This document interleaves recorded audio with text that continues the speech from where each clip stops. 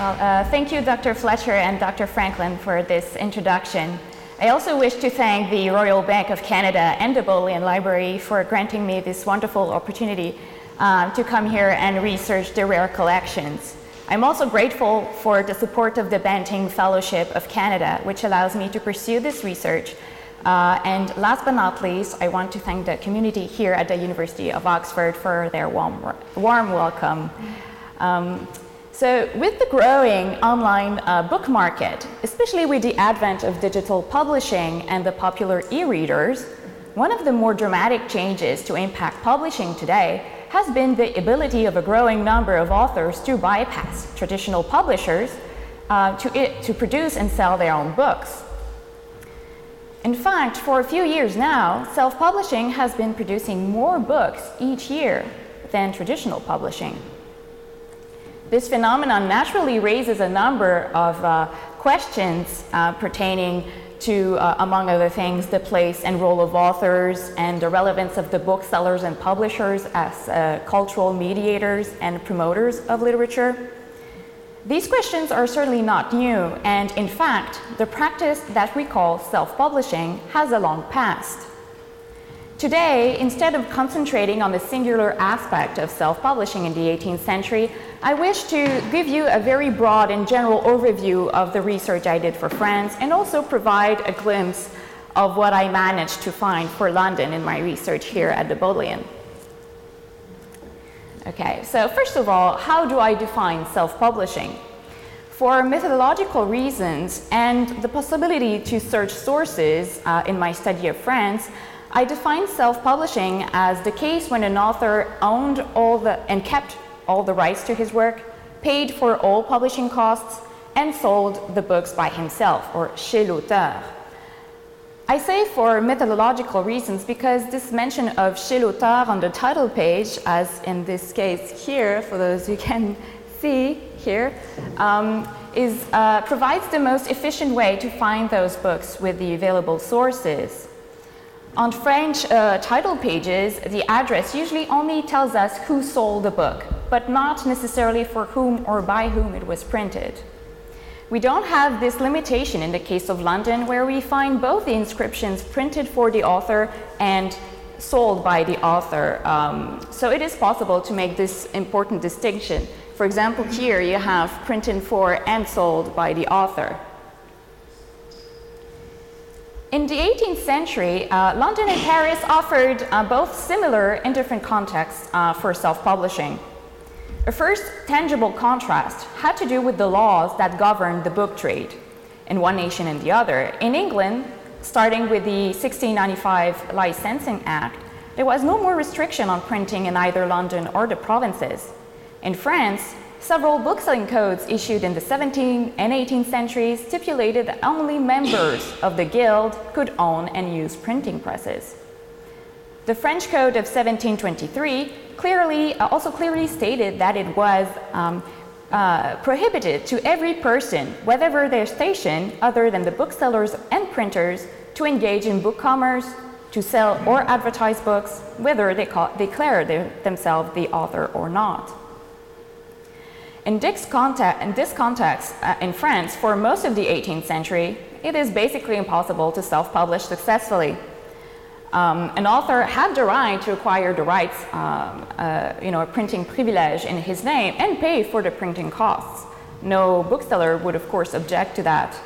But if he wanted the book to actually be sold to readers, and he probably would, he had to ask booksellers to do it for him. And since it was certainly less profitable for booksellers, who were also then the publishers, to sell books whose rights were not their own, they didn't do much to sell those self-published books, and authors were eventually, out of desperation, forced to sell the copies and the rights to these booksellers. Because of this situation, it is not surprising that writers could not gain much by self-publishing up to that point. To that effect, Denis Diderot wrote in 1763, "I have written and I have on several occasions printed works on my own account. Out of 100 authors who will wish to sell their books themselves, 99 will fail and be disgusted by it." The Parisian Guild thus enjoyed many privileges, especially in comparison with the neighboring nations. In London, the Stationers' Company lost its monopoly with the Licensing Act of 1695, and with the Statute of Anne of 1710, authors could now also acquire the rights to their works. And even though London booksellers did try to get the sole right to sell books, as in France in 1735, the second point of their proposed bill did ask that authors be compelled to sell their books to members of the trade in order to have them published. This bill did not pass, and authors would always keep the right to publish and sell their own books. But in France, booksellers did have the sole prerogative to sell books. And they did go after several authors who tried anyway in the 17th and 18th centuries. This was famously the case of Luneau de Bois-Germain, who in 1768, the representative of the guild broke down his door, smashed all the boxes lying around in his apartment, and seized all the papers and books they could find. Of course, the author gives a very detailed account of this. This case is especially interesting as it mobilized many people from the literary community who expressed their views about the role of booksellers, the place of authors, and the nature of literary property, including Voltaire, who supported Luneau. For authors like Luneau de Bois-Germain, who in a way launched a crusade for self-publishing in the 1770s, a writer's right to really own his work and make profit from it was a matter of principle. To that effect, he wrote, as soon as I have obtained the privilege of a work as its author or editor, I become in every way its master and physical proprietor. When I have paid all printing costs, my ownership has received a new degree of certainty. Furthermore, my thoughts, the manuscripts that contain them, are even more my own than my house or my land. So in this logic, a book is not just like any other property. The comparative study of the legislative context and debates will certainly be an important part of my project. What is particularly interesting in the case of self-publishing is that authors who exploited the literary rights themselves could speak from both sides in a way, because they were as concerned with the intellectual protection as with the commercial protection of their work. In any case, the French government established a new book-selling code in August of 1777 that clearly put the status of authors above that of the booksellers, and it also stipulated that every author who obtains a privilege in his name for his book will have the right to sell it at his home and will enjoy his privilege for himself and his heirs forever. What I have shown in my previous research is the real impact of this new legislation that was for a long time underestimated by historians, which in fact encouraged many authors to self-publish. As we can see from this chart, the number of books sold by the author does indeed rise considerably from 1878 onwards here. In the 1780s alone, I found close to 450 authors who self-published in Paris. That is, authors who not only paid to have their books printed, but also who sold them themselves. So what about London now? For the sake of better comparison, just for now, I have limited my set of preliminary data for London to books that were not only printed for the author, but also sold by them, as indicated in the ESTC, or English Short Title Catalog, and also in the Bodleian Solo Catalog, which actually is more helpful on several accounts than the ESTC for my research purposes.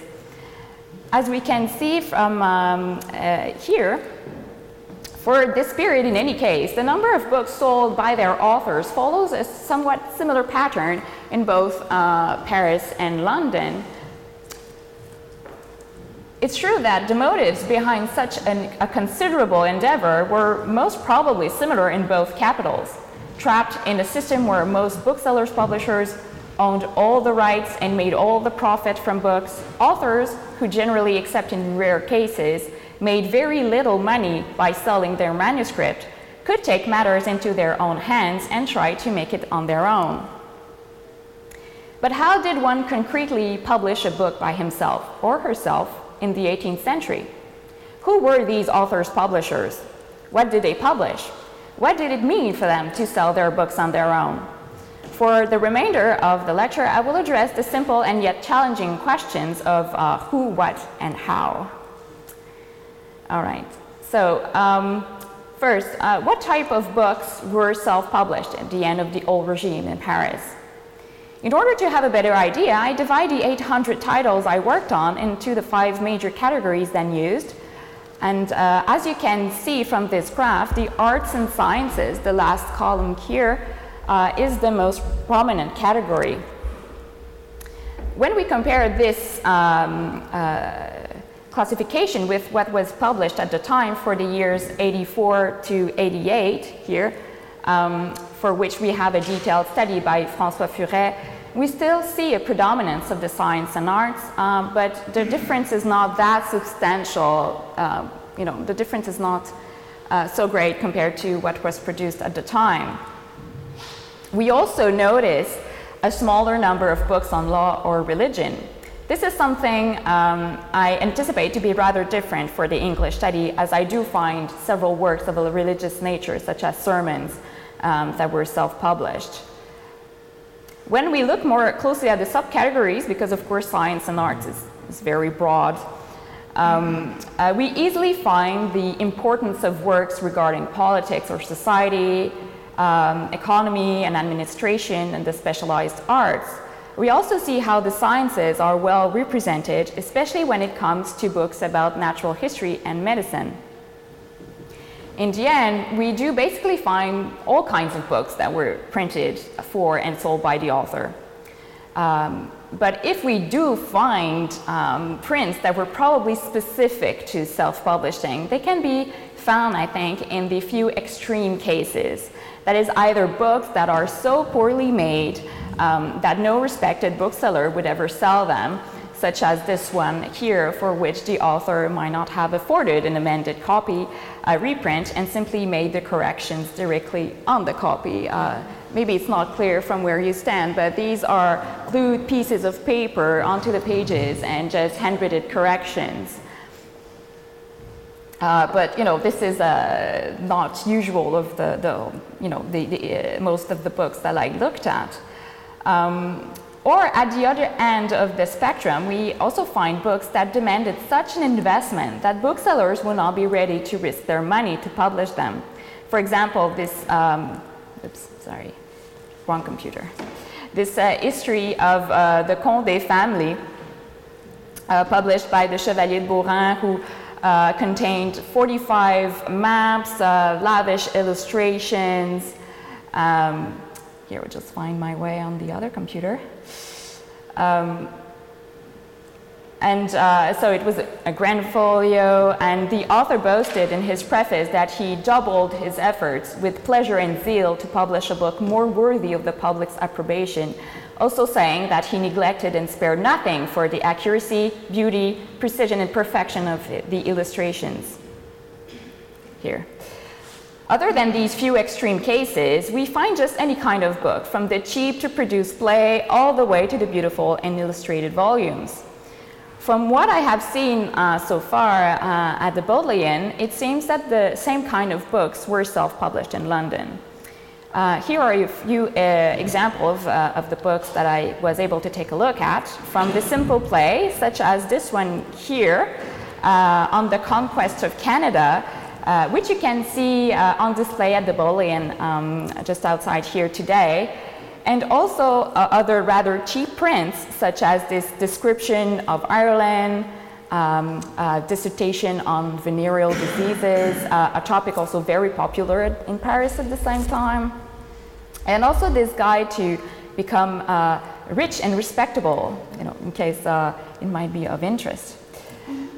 As expected, I also do find several religious works, such as this one here, but also practical and technical books. This one is dating from an earlier period, but I still wanted to show it to you because I thought it was of special interest for its many notes and marginalia. It's always fun to find books with drawings and markings. This is one of the pages. You can see drawings of horses, and these books were actually used. As in France, I also found books that certainly required extra care and money to produce, such as this one here. As you can imagine, the composition of pages like these required more time from compositors and cost more to have made. I also want to show you this Plants of London by William Curtis, probably the most beautiful book I have seen so far, with its many well-executed and colored plates, as this one. I'm sorry, you probably cannot see well, but they really are beautiful. Here's the dandelion. I thought it was a good choice today to show you the dandelion. Not only for how accurate it looks, but also because they seem to have taken over Oxford these last few days. All right, so now for the question of who. Having so many specialized books, we of course expect to find many different types of professionals among the authors' publishers. As we can see here, from this chart, the global portrait of authors' publishers is very similar to authors in general at the same period. The only notable differences actually only concern the clergy and the army, but the rest of the categories are more or less the same. As we also find the same proportion of women among the authors, in case you might be wondering, at around 3%. Of course, we do find among them a few eccentric authors. For example, Gabriel Delort, who insisted on proving that Pythagoras was wrong. Le Roberger, who, to the desperation of the Science Academy, wanted to prove that he had solved the famous squaring of the circle. Or the botanist, Pierre-Joseph Buchhoz, who was many times ridiculed by his colleagues, who, for instance, falsely declared him dead in a newspaper, and who even named a parasite plant after him, the Buchhozia. Buchhoz, who impressively self-published hundreds of works after he had a horrible experience with publishers, notably had this plate made to express his sorrow, depicting the poor botanist literally crushed by the elite, as he felt himself. But it is important to stress that these were not only poor or scorned writers who self-published their works, because no publisher would ever be interested. There were also esteemed professionals who wrote about their crafts, such as Berthoud here, a highly respected clockmaker, Antoine Parmentier, whose name is still remembered today for having promoted the consumption of potatoes in France, and also many teachers who published manuals, such as this one here. All kinds of books indeed, some more original than others, such as this method for performing magic tricks using everyday objects, as you can see from the illustrations, using cards, using coins. It was a very popular book at the time. We also had a contemporary English translation, which the author supervised. We also have something, randomly, because I thought it was kind of strange when I first read the title, this Traité sur la pogonotomie, what the author called pogonotomie, or the art of shaving oneself, written by Bouchard, a razor maker. Apart from these, we also find a few prominent authors. To only name a few, we have, prominent at the time in France, Fario de Saint-Ange, Louvet Couvret, who is he's the author of the Popular Adventures of the Chevalier de Faublas, then, who was a bestseller. Michel Jean Sedaine, author of, among other things, La Gageure Imprévue, which he self-published in '79 and again in '88.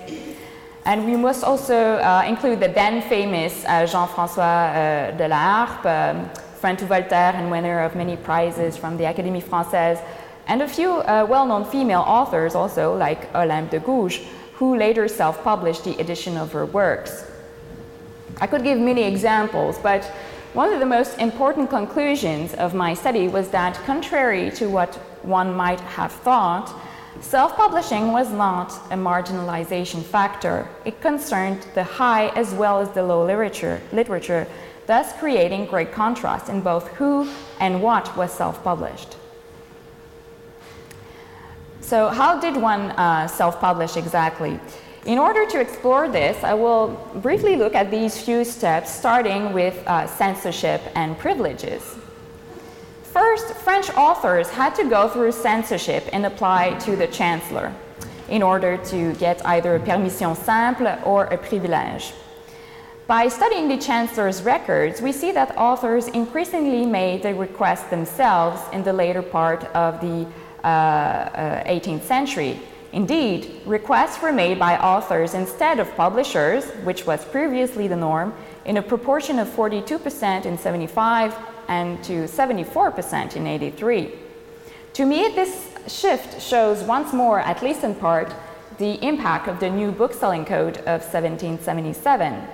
And arguably, more and more authors also chose to pay for the more expensive privilège instead of the permission simple, which only allowed you to print a book, in order to better assert their literary property, since only the privilège conferred exclusivity. Indeed, authors who asked for a permit themselves chose a privilège in a proportion of 57% in 75 and of 73% in 83. For my research on London, I now plan to study the stationer's register in order to assess the number of authors who took the trouble of having their book officially entered in the register there. Okay, so once authors finally had the permission to publish their book, the next step was obviously printing. For a very special kind of book, usually music, the printing process was all done through engraving. This is the case of this book, which you can also see on display today. This process was especially useful for reproducing handwritten patterns for which there were no printing types available. In this case is, a guide on stenography. But for most authors, the next step involved doing business with a printer. After the ratification of the decrees in 77, printers surely saw more and more authors request their services. Unfortunately, printers did not leave many detailed records of their activity in France as they did in England. But it's still possible to draw a few statistics from the inquiry that was done, here's just a picture of the microfilm, done by the authorities in the Parisian print shops from 1769 to 71, and again from 86 to 88. Records that detail the works printed and for whom they were printed. So, if you look here, you have the title and pour le compte de, and you can spot, a few authors here and there. Okay, so from this source, I found out that whereas an average of only 8% of the works printed in Paris were executed for authors in 69 to 71, this number jumped to more than 31% in the 80s, reaching even 34% in 1786. For the study of self-publishing in London, the work of Keith Maitland, who studied the ledgers of the London printers named Boyer, provides a tremendous resource. For the year 1731, for example, Maitland calculated that about a third of all the sheets composed in the Boyer print shop were done for the author. Here I have his figure. All right.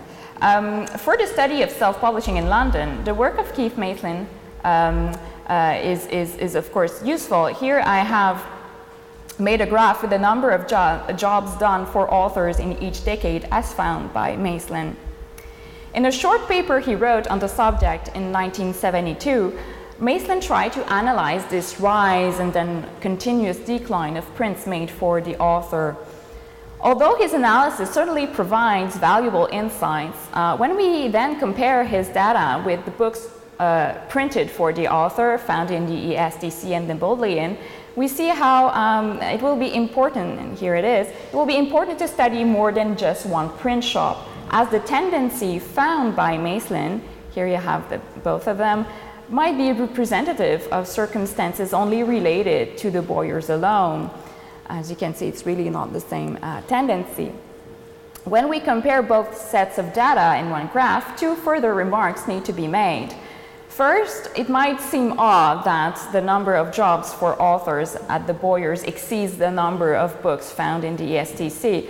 That is because Maitland took into account all kinds of prints done for authors, including receipts, calling cards, etc., something that I'm not concerned with, and which cannot be traced in any book catalog. Second, a higher number of jobs for authors by the Bowyers than what can be found in the catalogs also shows how it's important to supplement the research with other sources, because books that were in fact printed for the author do not always bear the inscription on the title page. This is notably the case of Alexander Pope, who did self-publish a number of works, for example, the Dunciad here, as we can find evidence through his correspondence and in the Bowyer ledgers, but which bear no inscription to that effect on the book. All right. So now financing. Getting the necessary funds in order to start the publishing process was surely one of the most important factors that would determine the success or the failure of a self-publishing enterprise. For authors who lacked financial wealth, a new solution gained in popularity then: subscription. Brought from England, where this method was in use since the 17th century, subscription had only gained real popularity in France from the 1750s. For authors, organizing and supervising the subscription themselves clearly constituted a way to have better control over the publishing process. Not only did it allow them to evaluate the appropriate print run, it also helped them to control the different financial aspects. This was, for example, the method used by Le Tourneur, who was responsible for bringing Shakespeare to France with his first complete translation of the works. Thanks to his careful planning and his ability to oversee the publishing process, Le Tourneur managed to publish the complete translation of Shakespeare in 20 volumes over the span of only 6 years, as he had promised to his subscribers, which certainly wasn't a small feat. This is certainly an example of a very successful self-publishing enterprise. Also, a good example of the use of subscription in England, we can find the case of Benjamin Martin. Benjamin Martin, who was once a schoolmaster, had a significant influence on the development of the microscope and optical instruments in the 18th century.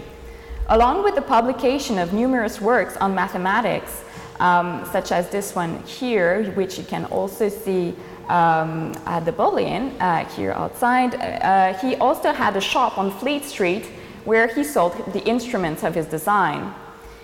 Many professionals could, here's another plate, many professionals could combine publishing with their other professional activity, one complementing the other. For example, here, Benjamin Martin published a work on the microscope, which, as you can maybe read from where you are, is given gratis with the microscope, but it will be 6 pence for the others.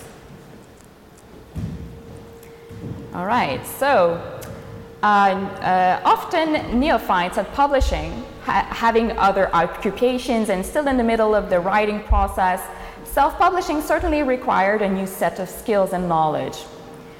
For example, de la Baumelle, who published the memoirs of Madame de Maintenon, here is his very popular book then, wrote to his brother in 1752 about his difficulty to foresee the different publishing costs. He wrote, "I have my 3 volumes of Maintenon, which will surely procure me a great sum of money, a work which I cannot finish for lack of money. I have not measured well. I have published 150 copies of each volume, so that I am now broke, and the work is suspended for lack of paper. I have also ventured to publish another edition of Mes Pensées. It is now being printed, but I do not know how I will pay the printer and the paper maker. It is true that I only published 600 copies, and that the cost will not amount to more than 150 livres, but I am not less grieved by the situation. How I am to be pitied."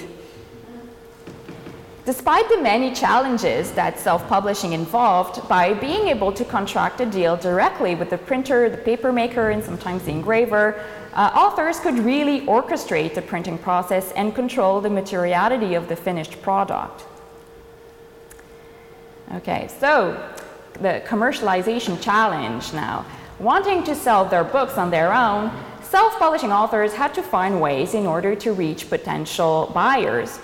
To have a better idea of their use of promotional tools, I listed every book advertised chez l'auteur in the weekly periodical here called Catalogue hebdomadaire or Journal de la Librairie from 1782, which advertised new literary works, mainly in Paris, over a period of 27 years.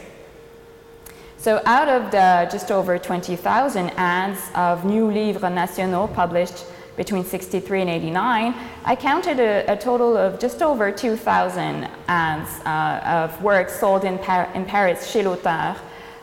This is what it looked like here. You probably won't see, but here you can spot à Paris chez l'auteur in these ads. Proportionally, ads published by the author represented up to 14% of all ads in this periodical. I also found that nearly 60%, so the majority of identified authors, advertised at least one book in this catalogue, showing how most of them were proactive in the commercialization of their books. In addition to placing an ad for their books, several authors also used promotional tactics such as rebates, guarantees, constituting tangible efforts to successfully promote their works. For London, I wish to make a similar systematic analysis of ads found in newspapers. Here are two examples of ads. This is from a previous period, but it can still show you what I am looking for. So here we can see sold by the author, and this is an ad of, in the London Daily Advertiser in the Literary Gazette, where you can spot, sold by the author. In the coming weeks, I also wish to go through the John Johnson collection housed here in the Bodleian. Devoted to the book trade, this collection containing a vast array of prospectuses, trade sale catalogs, and other relevant printed ephemera should represent a valuable source of information pertaining to the commercial activities of, I hope, at least a few authors, publishers. All right, so after having convinced readers to purchase their work, authors working on their own still had to organize the transactions. For authors selling from their house, the challenges of book commerce were certainly significant. Indeed, to sell their books by themselves was particularly hard since they did not benefit from the well-established selling networks of the booksellers. Also, without clear shop signs and before there were numbers on every door, an author's address could sometimes sound a bit complicated. For instance, that of Duplessis, who sold his Archives mytho-hermétiques on Mazarine Street, near the crossroads of Debussy, above the Café de Montpellier, on the second floor, using the staircase on the right at the far end of the alley. Even if we find more systematic street numbers earlier in London, I could still find similar addresses, such as this one here for Quackery Unmasked, where we read that it is sold, printed and sold by the author at his house, the Golden Ball, which from Cheapside is 3 doors past the Sun Tavern in Honey Lane Market, in the passage that goes in between the coffee house and Tallow Chandler's, being a thoroughfare to Wood Street. Selling books from one's house also implied other challenges, for instance, the organization of space and of time, sometimes requiring designated business hours. In order to reach a wider group of readers, many authors also decided to use the services of a bookseller to whom they would usually give copies en dépôt, meaning that the bookseller would only give them money if and when they sold any of the copies. For doing so, authors usually gave 20 to 30% of the profits to the bookseller, who in the end did not risk anything by keeping the copies in his shop. Of course, for writers who kept the rights to their books but who did not want to sell them themselves, as is presumably the case of books that bear the inscription printed for the author but sold by this bookseller, the collaboration with booksellers was essential. But title pages and inscription, as many of you might know, can be misleading. For example, when we look at this title page of a book by Antoine Maugard, we would think that it is published by Gatté and Lamy and that the author had nothing to do with it. It is only through the author's account book, which we are lucky to still have, that we learn all about his many self-publishing ventures. For this book, for example, we know that Maugard managed to distribute copies to several booksellers, probably looking a little bit like this, with a wheelbarrow full of books going to booksellers one by one. And by the way, this wonderful illustration is taken from the John Johnson collection. But all in all, Mogal only managed to distribute 329 copies of his book, and the two booksellers who took the greatest loads were the ones on the title page, that is Lamy here for 78 copies and Gaté for 108. So in the end, out of a print run of 2,000 copies, the author was still responsible for selling nearly 90% of them. We thus must bear in mind that when we see books with the inscription chez l'auteur and chez this or this bookseller, in the case of France, here we have an example. You have chez l'auteur and then a list of booksellers. These booksellers might only have had a few copies to sell. And I will, of course, want to confirm this pattern with the booksellers in London, but I think that there is a good chance that it worked more or less the same way. Okay, so now the crucial question of, could self-publishing be successful?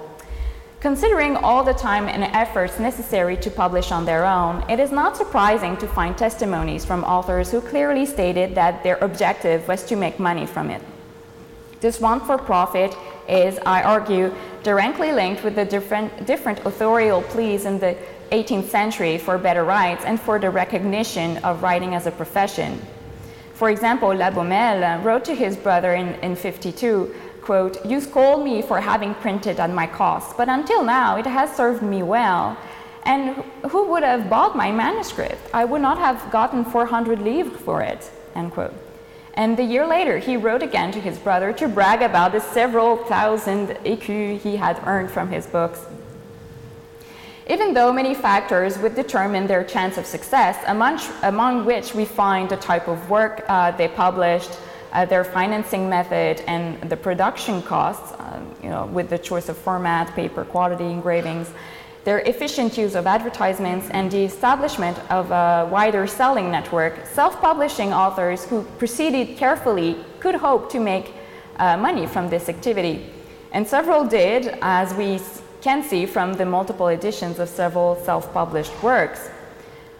Although he certainly is not representative of most authors who printed for their own account, it is estimated that Alexander Pope made £10,000 from his translation of Homer alone.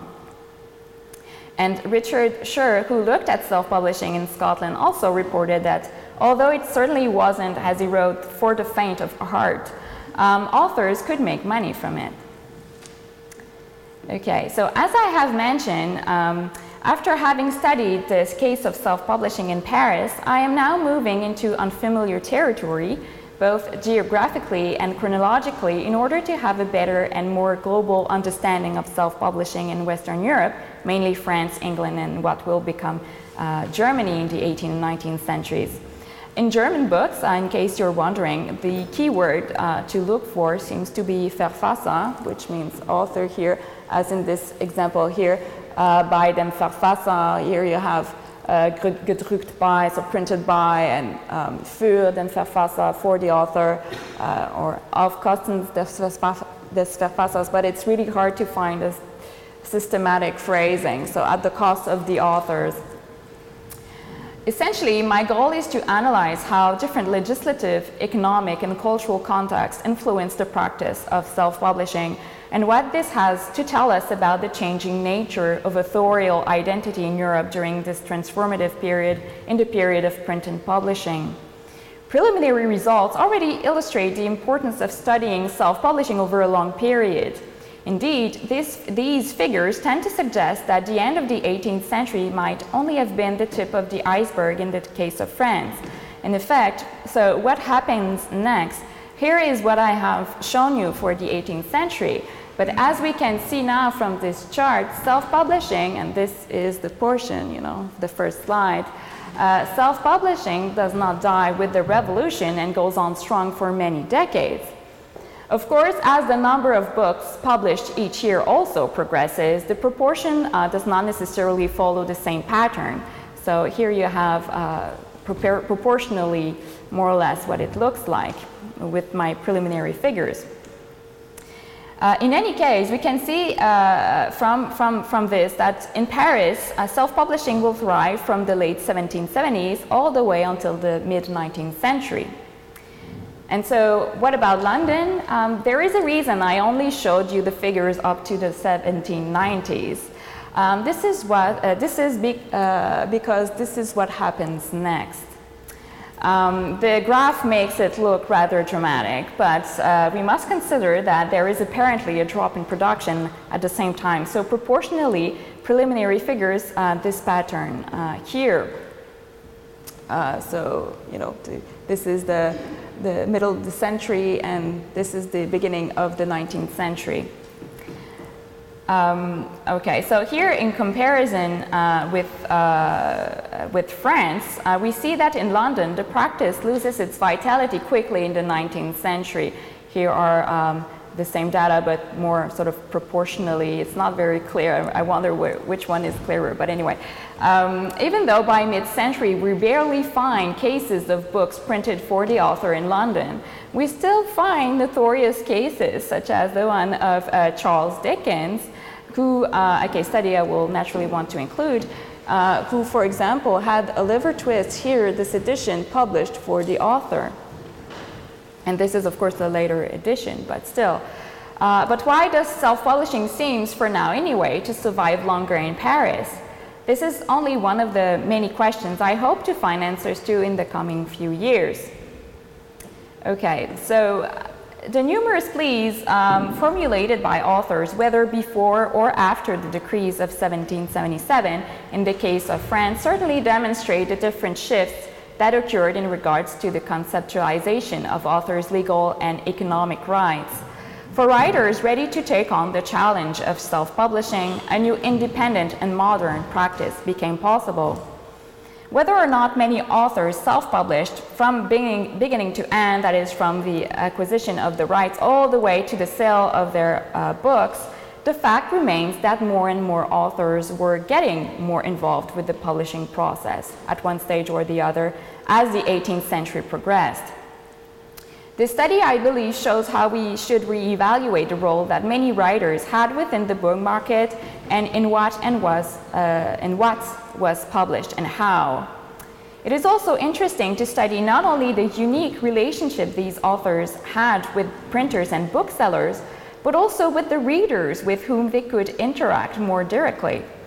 Indeed, not only did writers get to interact with their readers by having them come to their house, they would sometimes also propose to correspond with them and ask for their feedback. Finally, authors who fully acknowledged the professional status of writing and who desired to live off, usually among other things, the profit generated by the sale of their books could, without apparent conflict, reconcile the contemplative nature of writing with the more prosaic nature of publishing. Indeed, even if for many authors self-publishing was only attempted for a few of their works, being both a costly and time-consuming endeavor, the fact that so many decided to risk it nonetheless signifies how this practice was part of the world of the book in the 18th century. Thank you.